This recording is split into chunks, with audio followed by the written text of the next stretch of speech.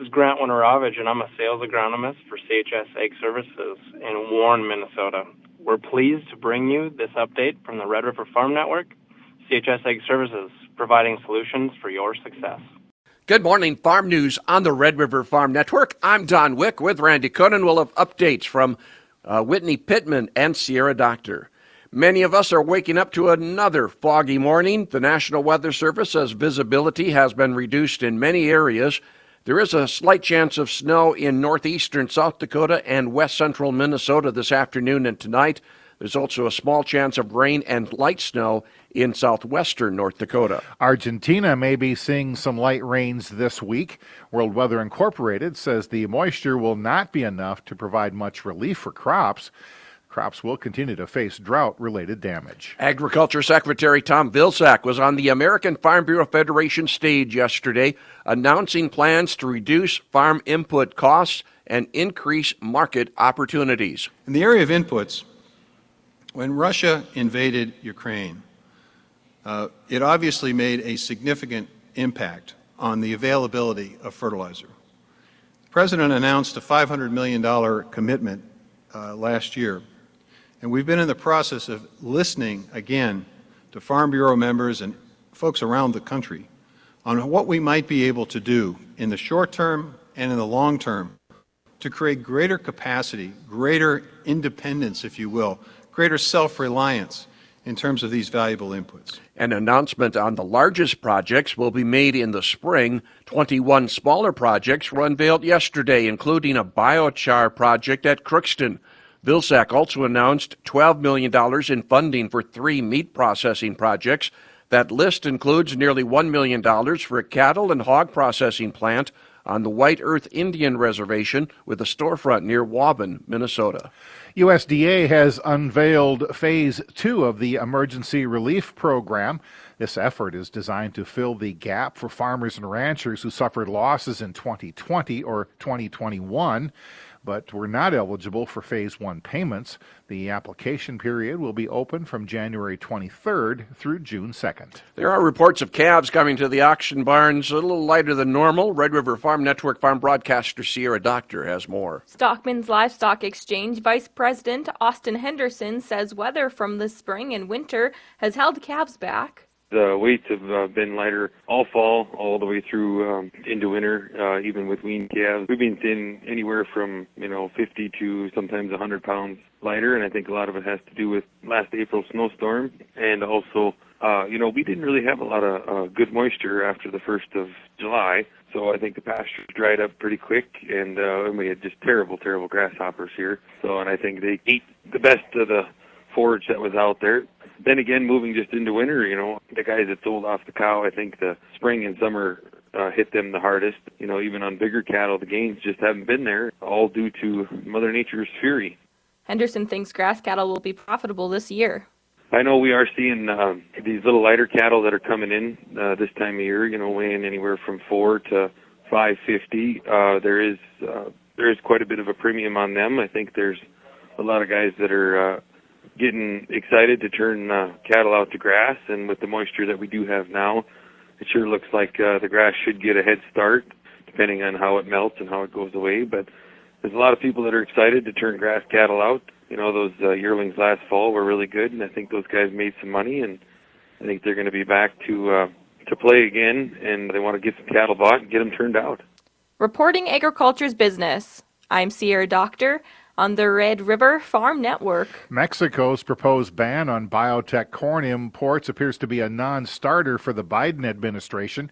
Meeting with reporters after his speech at the American Farm Bureau Federation convention, Agriculture Secretary Tom Vilsack says there is no compromise on that issue. Meanwhile, President Biden and Mexico's president met Monday. White House summary indicates the U.S.-Mexico-Canada Free Trade Agreement was a small part of the conversation, but the GMO corn issue was not mentioned. A bill has been introduced in the North Dakota House to ban foreign ownership of agricultural land. Bismarck Republican Larry Clement introduced the bill in response to the proposed Phu Fang corn wet milling project in Grand Forks. However, the bill would be in place for land purchased by foreign governments after July 1 of this year and would not affect the Fufeng project. Reporting agriculture's business, you're in tune with the Red River Farm Network. Tuesday Farm News on the Red River Farm Network. The Minnesota House has unanimously passed the tax conformity bill. The Senate is scheduled to consider the same bill tomorrow. The bill would bring Minnesota's tax code into conformity with federal tax law. That bill needs to be signed into law by Friday, so the changes can be made on state tax forms in time for filing. In St. Paul, the Minnesota Senate Agriculture, Broadband, and Rural Development Committee held its first hearing of the new session. Chairman Eric Putman is in his second term in the legislature, his first term on the Ag Committee. It's my understanding that historically, this committee has been deeply bipartisan. While I hold this gavel, that's not good enough. We need to be better than bipartisan. We need to be nonpartisan. We need to be focused on those things that matter most for each and every Minnesotan, and each and every person who works to feed each and every Minnesotan. That will be the approach that I take in this committee. So just so you're aware, members, I am disinclined to hear any bill from anyone that has 5 signers of the same party. We need to work better and do better. This work will have that spirit throughout the next 4 years.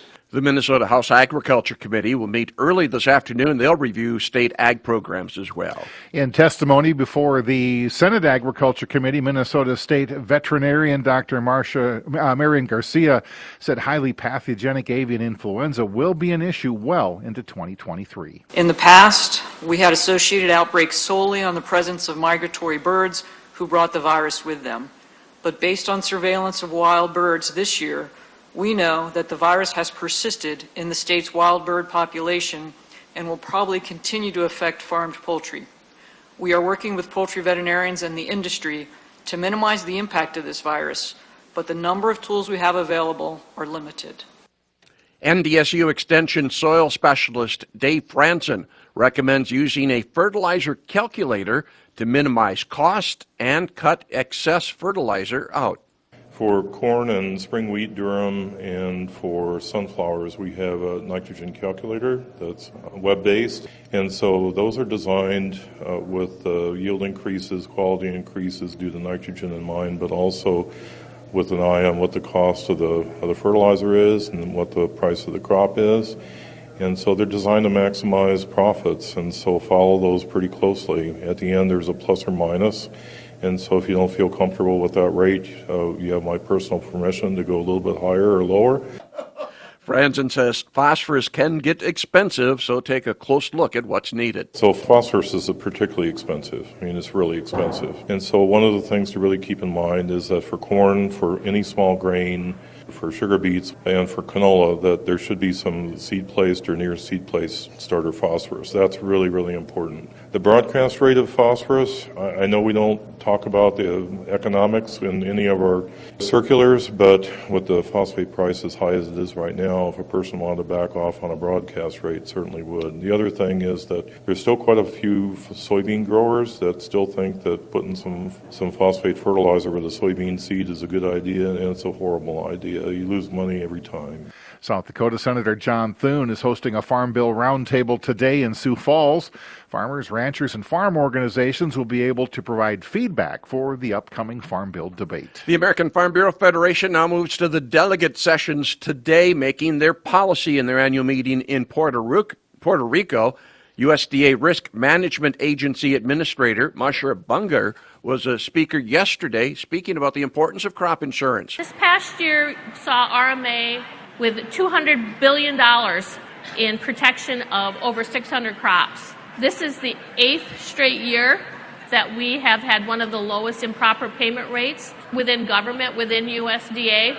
I think that's a testament to agents, that's a testament to you, that's a testament to AIPs, that's a testament to RMA that we have been able to ensure the integrity of taxpayer dollars. China will gradually reduce the amount of soybeans it imports over the next 7 years. Rabobank is out with a new report saying the Chinese government wants to reduce its dependence on soybean imports. In 2018, China introduced a low-protein feed formulation as it is continuing to lower the amount of soy meal in swine, poultry, and aquaculture rations. Rabobank says the expansion for China's livestock industry has also slowed. Reporting agriculture's business, you're listening to the Red River Farm Network. Welcome to Inside Agriculture on the Red River Farm Network. Young Farmer and Rancher competitive event placings were announced yesterday at the American Farm Bureau Federation Convention in Puerto Rico. Red River Farm Network farm broadcaster Whitney Pittman has that story. The American Farm Bureau Federation announced Christy Miron as the runner-up for the Excellence in Agriculture competition. Miron says the competition is judged mostly on agriculture advocacy and leadership, with only 20% derived from the presentation to the judges. It's really about getting to know you as an individual, and then within that application there's an opportunity to really hone in on what's your agricultural leadership skill sets, as well as what are some of the key issues that you are seeing facing agriculture. There were 3 core areas that I had focused on, which I also then presented upon, which is the remaining 20% of the application in the contest. But those 3 areas are a local, state, and national focus. So one being urban sprawl from a local standpoint, the second being generational transfer, having it be a very heavy focus for the state of Minnesota, and then the third area is around sustainability and ensuring the vitality for that.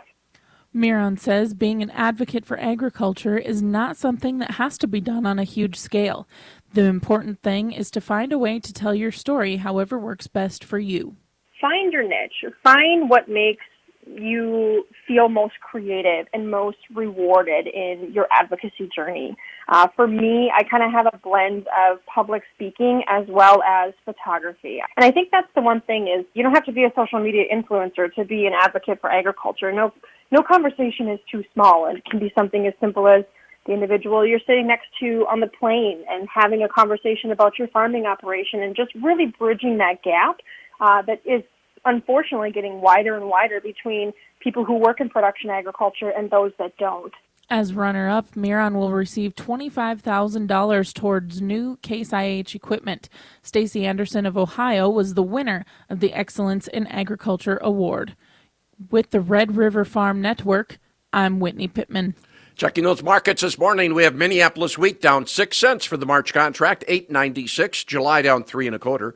Chicago wheat, March, $7.29, down 12 1/2. And the hard red winter wheat for March down 18 3/4 cents.